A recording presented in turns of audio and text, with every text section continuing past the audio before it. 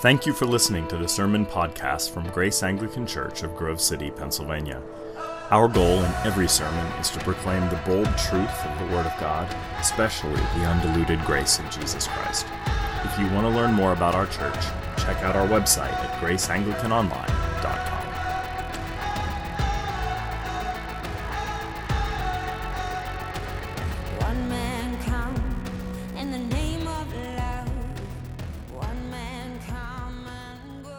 Several years ago, I saw a news story that took place in Milwaukee during Christmas, and an elderly man was the focus of that story. He was a retiree who was wandering around the crowded suburbs of Milwaukee and gave everyone he saw $1,000.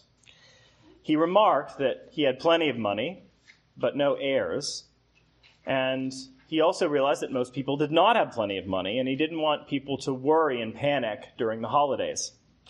So he gave money to everyone who passed by. Sadly, I have yet to meet this man.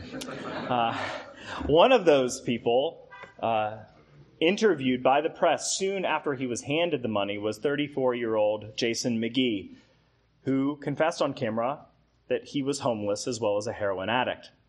He was unexpectedly given not $1,000 but $2,000 from this anonymous Secret Santa, who looked at Jason and said to him, "I can tell that you're a good man. I just know it." Jason's face became immediately red, and hot tears trickled down his cheeks, and he said to the cameras, "Normally, I would blow this on dope, but now I know I have to get to rehab. This is too crazy. And now I have no choice." Well, that's grace. Matthew chapter 13 speaks of a Secret Santa episode.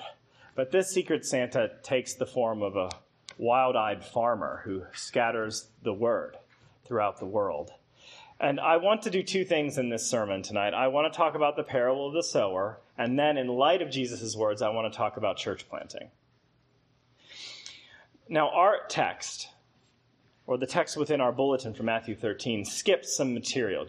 Some of you noticed that. It skips some material in the middle between Jesus' public pronouncement of this parable and his private unpacking of that parable with his apprentices. In the middle section that was taken out, Jesus explains to his disciples why he teaches in parables because they thought it was weird. We can't go over that territory tonight, but I invite you to read it at some point, because the reason that Jesus gives for why he uses parables might not be the one that we often think of or purport to other people. We often think that Jesus told simple stories to communicate complicated truths. Well, not according to Jesus, but just read it in your own leisure. But I would like to explore a little bit what was read to you tonight. The first thing I want to point out is the generosity of the farmer. The generosity of the farmer. I'd like to reread the first portion of the text, if you would please read that with me. This is from verse 3. Jesus said, "A sower went out to sow, and as he sowed, some seeds fell along the path, and the birds came and devoured them. Other seeds fell on rocky ground where they did not have much soil, and immediately they sprang up, since they had no depth of soil. But when the sun rose, they were scorched, and since they had no root, they withered away. Other seeds fell among thorns, and the thorns grew up and choked them. Other seeds fell on good soil and produced grain, some 100-fold, some 60, some 30. He who has ears, let him hear." We witness the farmer's shocking liberality in his approach to farming, or in his approach to sowing, scattering seed. Notice how much, from a human perspective, he just wastes. I mean, not a great track record. The first 3 out of 4 examples of context fail the farmer. Did you notice that? Now, he more than makes up with it, given the immense crop of the last category, but the first 3 contexts are poor contexts for a crop. Notice he throws it onto paths where no one ever harvests things because that's where people walk. He hurls it on top of rocks where no one plants gardens, and then he chucks it into thorns where no crops have ever been planted before because the ground hasn't been prepared. Lastly, he casts some upon good soil.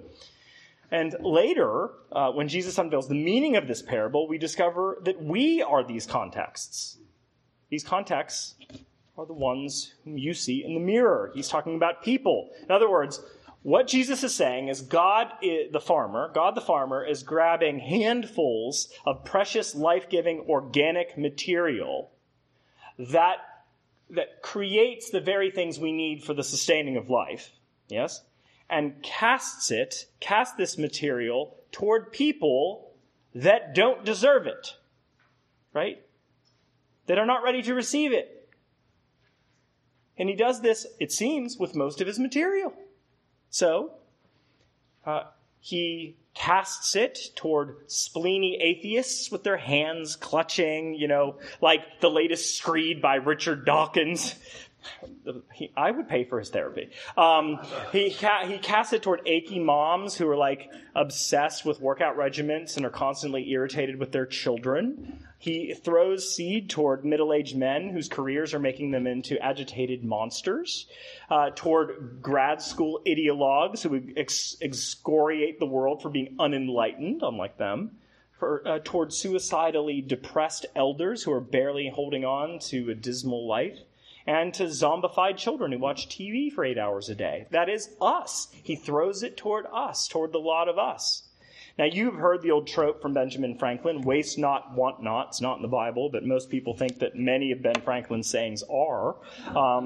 But this notion is, don't squander the goods you've got. You might need them tomorrow. Now, that's not terrible advice. I mean, you could have, worse advice, there's a cliff. See how far you can jump. I mean, there are worse things that could be said, but it seems like God is not obeying Benjamin Franklin. He was a founding father. Can you believe such a thing? But the Lord and Ben are not on the same page. And, because God isn't sensible. God is not sensible. He's not guarded. He's not spleeny. He's not particular. He's not withholding. Instead, he is profoundly generous, scattering this seed regardless of the receptivity of the context. And what makes it even wilder is the farmer knows where the good ground is to be found. After all, the farmer is God. But he still casts the seed indiscriminately, whether the soil is worthy or unworthy, responsive or unresponsive. Even the good responsive soil isn't equally responsive. Did you notice that? I mean, some 30, some 60, some 100-fold. Why wouldn't the farmer just cast the seed in the 100-fold area, right? That would make the most sense and would waste less of the product. But nevertheless, he doesn't seem to be interested in those restrictions. Now, from a human perspective, anybody who would engage this way in life, in any area, would fall under my criticism and critique. Because it seems wasteful and stupid and irresponsible. And I am so glad that God does not act according to Ethan's moral calculus. Because who would be saved then? I'm not generous enough. I'm guessing you might not be either. I am glad that God doesn't work according to our schematics, but instead seems to indiscriminately cast this seed all over the world. It's a good thing, too, that God acts graciously. It's the very reason you're here. You wouldn't be otherwise. So that's the generosity of the farmer. And let's consider, too, the gift of the farmer, which is seed. Now, what's a seed? A seed is a universe of potential in something that is so small that you might miss it. The sequoias, the redwoods of California, grew from something that your eyes might miss. Right? All this potential locked into a very small bit of organic material. I think that's important to note, that the farmer is casting something that can have a life of its own. Because Jesus doesn't like the spreading of the kingdom to a man throwing gravel around indiscriminately, or kids chucking toys around their rooms. Instead, he speaks of something small that contains vitality, something that can grow. This theme keeps coming back in Jesus' parables. Again and again, the kingdom is a seed. You don't think much of a seed until it starts to grow. And then all of a sudden, it can dominate the landscape. Well, the seed requires something in order to come to its destiny, its fulfillment. And what the seed needs is the right context, a good context in order to work properly. Some people say to me, I don't understand why the gospel doesn't always take root. I've been telling my friend about Jesus and about the reliability of the resurrection for a long time, but it's like it's white noise to them. It's not sinking in. And sometimes we think, well, there must be a mistake with the product. It's like, no, it's the soil. Like something in the soil is making it an inhospitable environment for the receptivity of that seed. See, the word of God, the seed, always exists in relationship and always flourishes when somebody is open. And so what we pray is that God morphs people into soil that's receptive. So there's this Taoist proverb that I really like, which is the master will only appear when the student is finally silent. The master will only appear when the student is finally silent. What does that mean? The student has to die to their ego. The fact that they think they know all the right answers or all the right questions to ask. They have to be silent and diminished. And it's only then that there's a sense in them that they have a need for something that the master has. Yeah? And so that's what happens to make soil good. And when the seed meets that good soil, that open heart, it roots, it grows, and then notice what happens. That very seed, becomes a sower of sorts, becomes a farmer of sorts, because this organic thing that grows up now itself can produce a crop, because it itself will cast seed all over the field. And what is the seed in Jesus' parable? He tells us in verse 19. It's the word of the kingdom. The word of the kingdom. In other words, what Jesus is saying is the world, our big old planet, is this open field. And it has a lot of paths and a lot of rocks and a lot of thorns. And it's often very dicey territory and frequently antagonistic toward the design of its own maker. Nevertheless, God has not given up on it, but is sending something small and minuscule that looks almost ridiculously unimportant. And through that very thing, he will remake the landscape and geography forever. Through the seed that he's sowing into the kingdom. Jesus seems to suggest that God's empire, God's domain is coming into the world like that. It looks small, but it will have a grand effect. Jesus even said that about his own life. He compared himself to a seed, right? Unless a seed falls to the ground and dies, it can't produce anything. Speaking of his own crucifixion. And Jesus, in his death and resurrection, is the definitive face and most obvious face of that kingdom coming into the world. In other words, the world outside of God is a place of blood sports and cruelty and injustice and hostility and negative feeling and unprocessed dark material. But now that the kingdom is here, the empire of light is here, the word of that kingdom is here. Now there's a powerful antithesis to what the world has to offer. And that antithesis comes in the face of Jesus Christ. And so that seed, friends, the seed of the kingdom, that's reality. The kingdom of God is reality. God's design for the world is reality. Sin is unreality.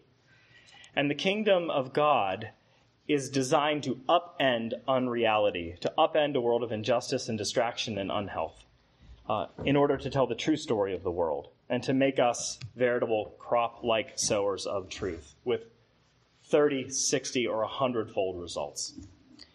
Okay, so that's something about the generosity of the farmer and the gift of the farmer. And now, let me segue to something about church planting. And I love this passage that we just read. I love the way it can help us understand the enterprise of church planting. And I want to offer what I hope is an invigorating invitation regarding that very subject. I realize that the term church plant can create all sorts of feelings in people.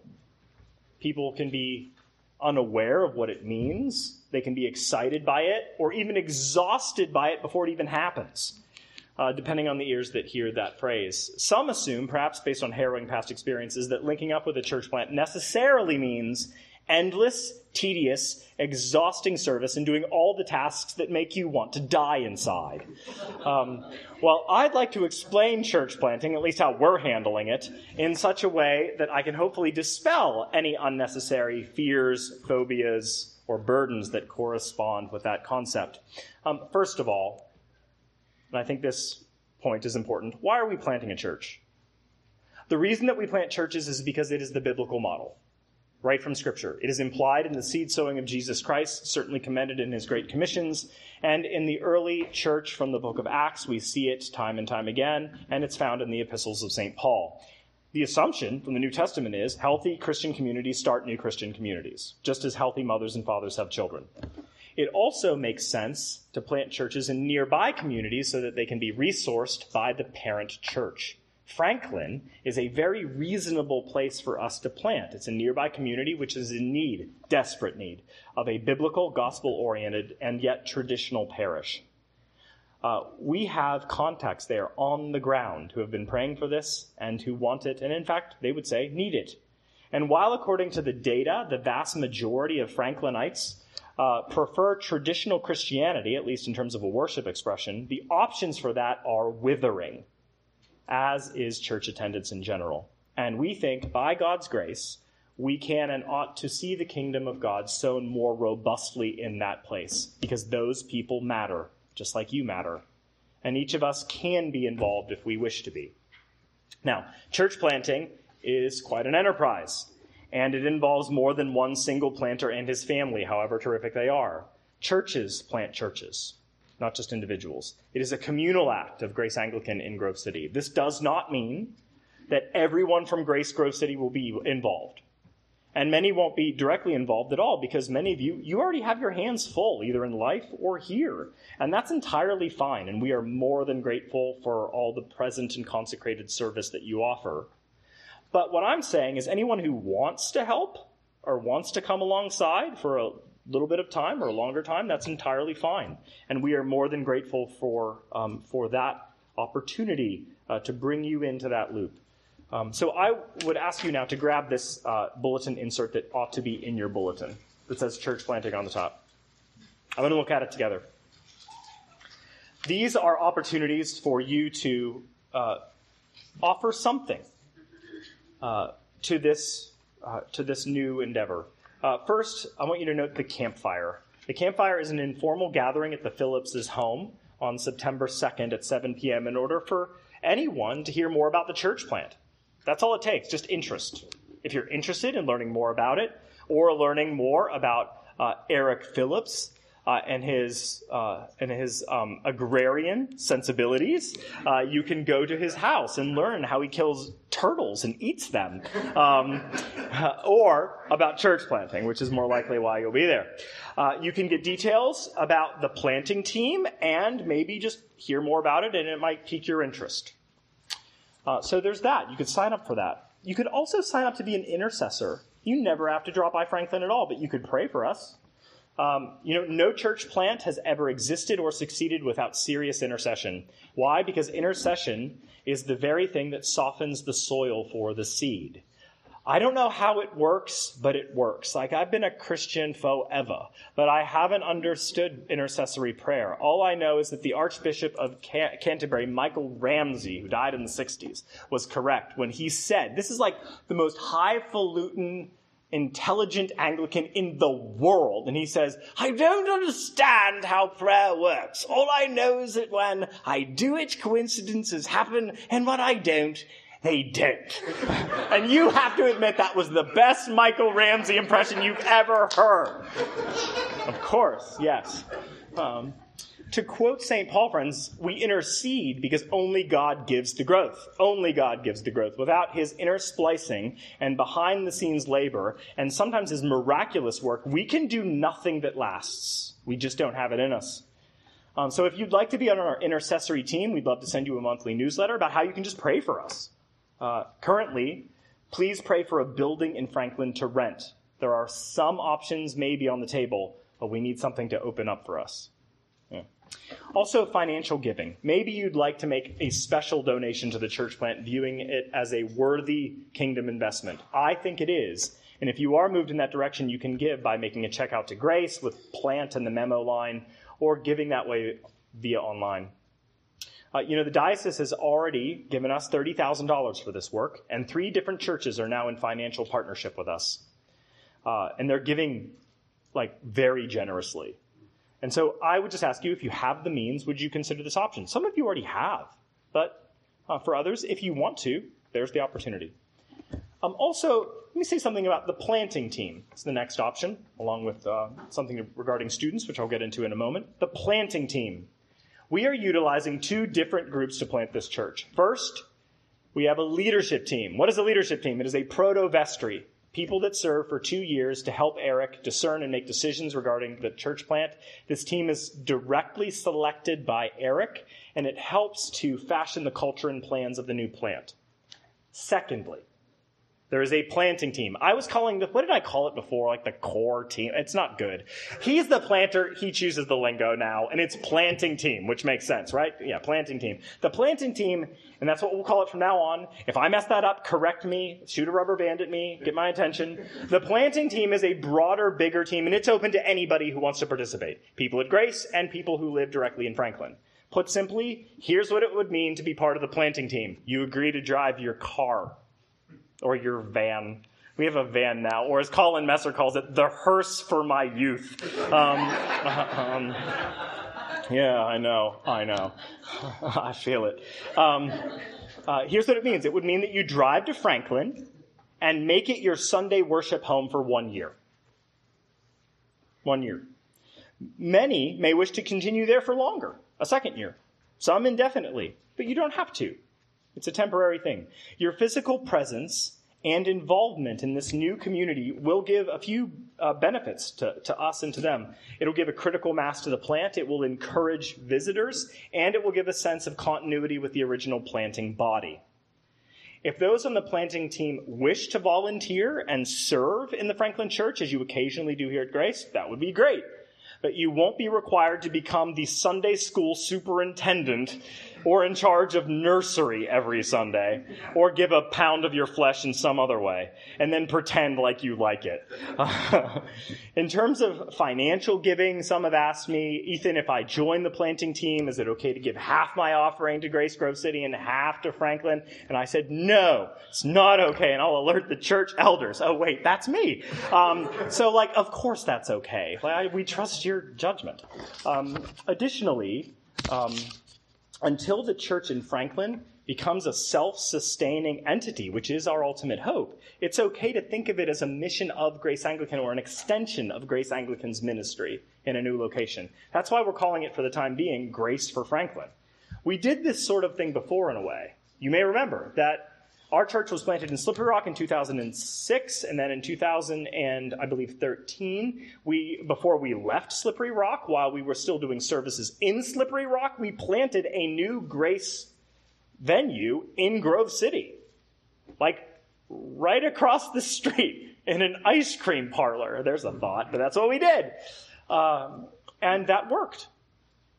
I say all of this to indicate that if you participate on the leadership team or the broader church planting team, the planting team, it is not like you're leaving Grace Anglican. You are still connected to the ministry of Grace Anglican, albeit in a different location for a while. That's the idea. Now let me say something about students from Grove City College. I'm asking you to play a key role in this church plant. I'm asking some of you to join this planting team. I speak from experience here. It is absolutely thrilling, sometimes frightening, but thrilling to start a new church. It is deeply and spiritually and permanently formative. It will shape you for the remainder of your days. It makes you rely upon God, makes you be open to strangers, and you get a front row seat to witness the growth of the kingdom of God right before your eyes. Now, the students here, you have helped us in so many ways through the years, but I'm asking for more from you now. We need you. We need your energy. We need your time. We need your vitality. We need your faith and your love to be localized somewhere else. In Franklin, you can be a kingdom emissary in a new place. And I'm asking for 20 students to join the planting team. We can't do this without you. I made this plug earlier this morning, and I think we're already up to like 18 students who are willing to enter into this. And we need more. We can't do this without you. So I'm asking you if you would consider helping us. Also, musicians to do worship well. We need a few consistent gifted musicians. We've always had amazing musicians at Grace. But we need help. We need musical missionaries there too. So this is my invitation to you right now, as I'm speaking, to take this bulletin insert, to fill it out, and to be ready at the end of the service to place it in the offering plate in the back. And if you do, we will get in touch with you, like right away, so that you can feel connected to this movement. And some people just want to give a one-time gift, and that's great. Some people want to pray once a week. That's great. Some people want to go up to Franklin just on rare occasions. That's fine, too. Some people will want to take Eric out for a beer. He'll need it. There are ways that you can assist in this thing.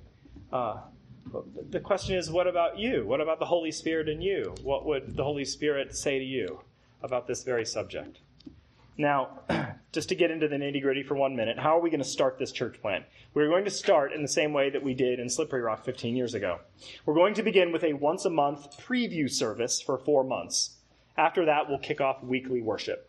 These monthly worship services give people in Franklin, visitors and inquirers, a taste of what is to come on a week-by-week basis. When we did this at Grace Anglican 15 years ago, it gave people who were dissatisfied with their home parishes an opportunity to check us out without feeling unfaithful to their home bodies. It also built some excitement for the future. It built momentum in a surprising way. And given our bizarre and unpredictable COVID context, I think it's a prudent way at this point to begin. Monthly services clearly show on-the-ground activity, but it's a carefully implemented activity. Between those monthly services, and they are printed on the other side of your bulletin insert there. Between these monthly services, we are hosting training sessions with both of our teams, the smaller leadership team, the larger planting team. We do this in order to acclimate people to the new missional task before us. Now, more details are coming regarding those trainings, but for those on the broader planting team, they'll likely occur once a month, in addition to the once-a-month service there.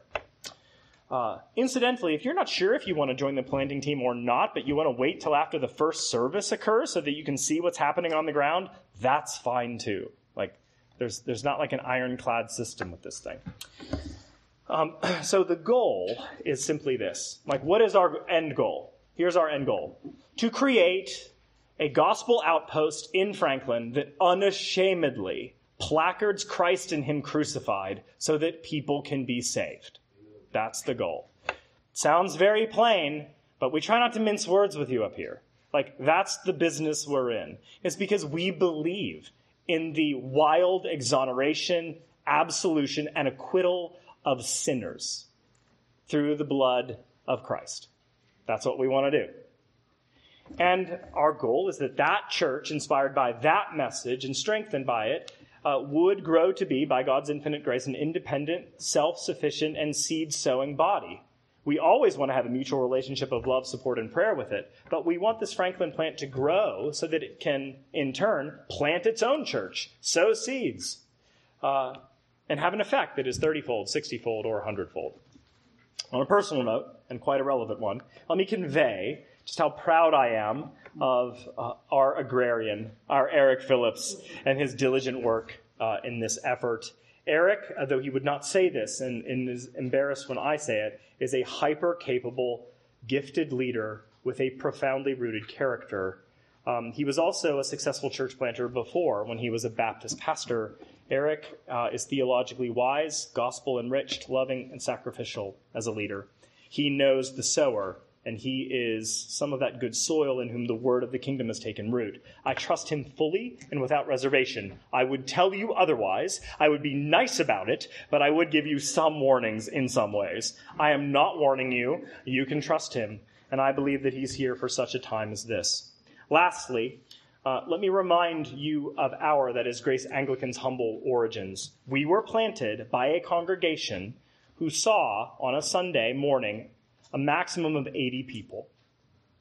The church was in Cranberry Township, and no one in that church knew anyone from Grove City or from Slippery Rock. There were just a few people from Grove City who happened to be going there for worship. The rest of the congregation had no contact. It was a humble church of modest means. And when we began this enterprise, friends, we had no money. No money. And we had 6 residents. And at that time, the Episcopal Church, out of its drive for inclusion and tolerance, was suing us. That was funny what I just said.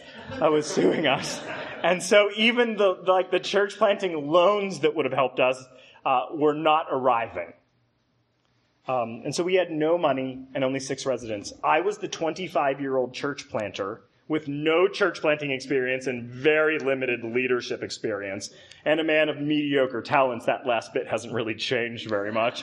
But we did trust one thing, and it was our saving grace, so to speak. We trusted that the gospel was enough, and it didn't need to be added to. And the moment that you started adding to it, you ruined Christianity. We do not believe in adding to the gospel. It is enough.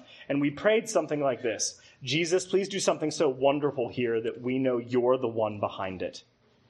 And long story short, he did. He did. Members of this church, many of them students at that time, have gone off to various places and have planted, at least at my last count, 10 churches from this church.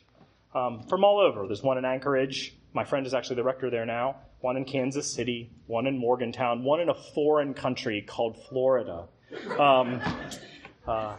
I want to see this happen again for the sake of the wild gospel and the generous farmer Christ, and for the sake of those who live in Franklin.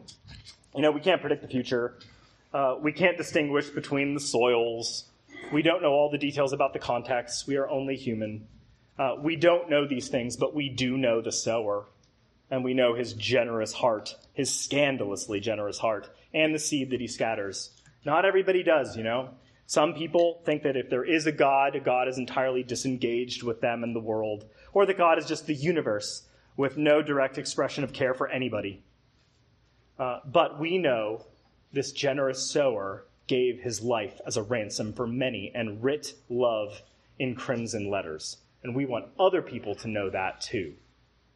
Yes, the American church is hemorrhaging. I've read all the stats. I understand. Yes, Gallup. I know. All the stats. The Catholic Church is scandal-clad, and the evangelical church is unmoored and politically insane. What are you going to do? I don't know. But really, what are we going to do? Clutch our pearls, hide our heads in the sand like ostriches, or cower in the corner? How about no? How about not that? Instead, how about we give away what we have been so freely given? How about we become a tick more generous in the direction of the wild-eyed farmer? And how about we sow the gospel of God's radical absolution in Franklin? Will you help us? Amen.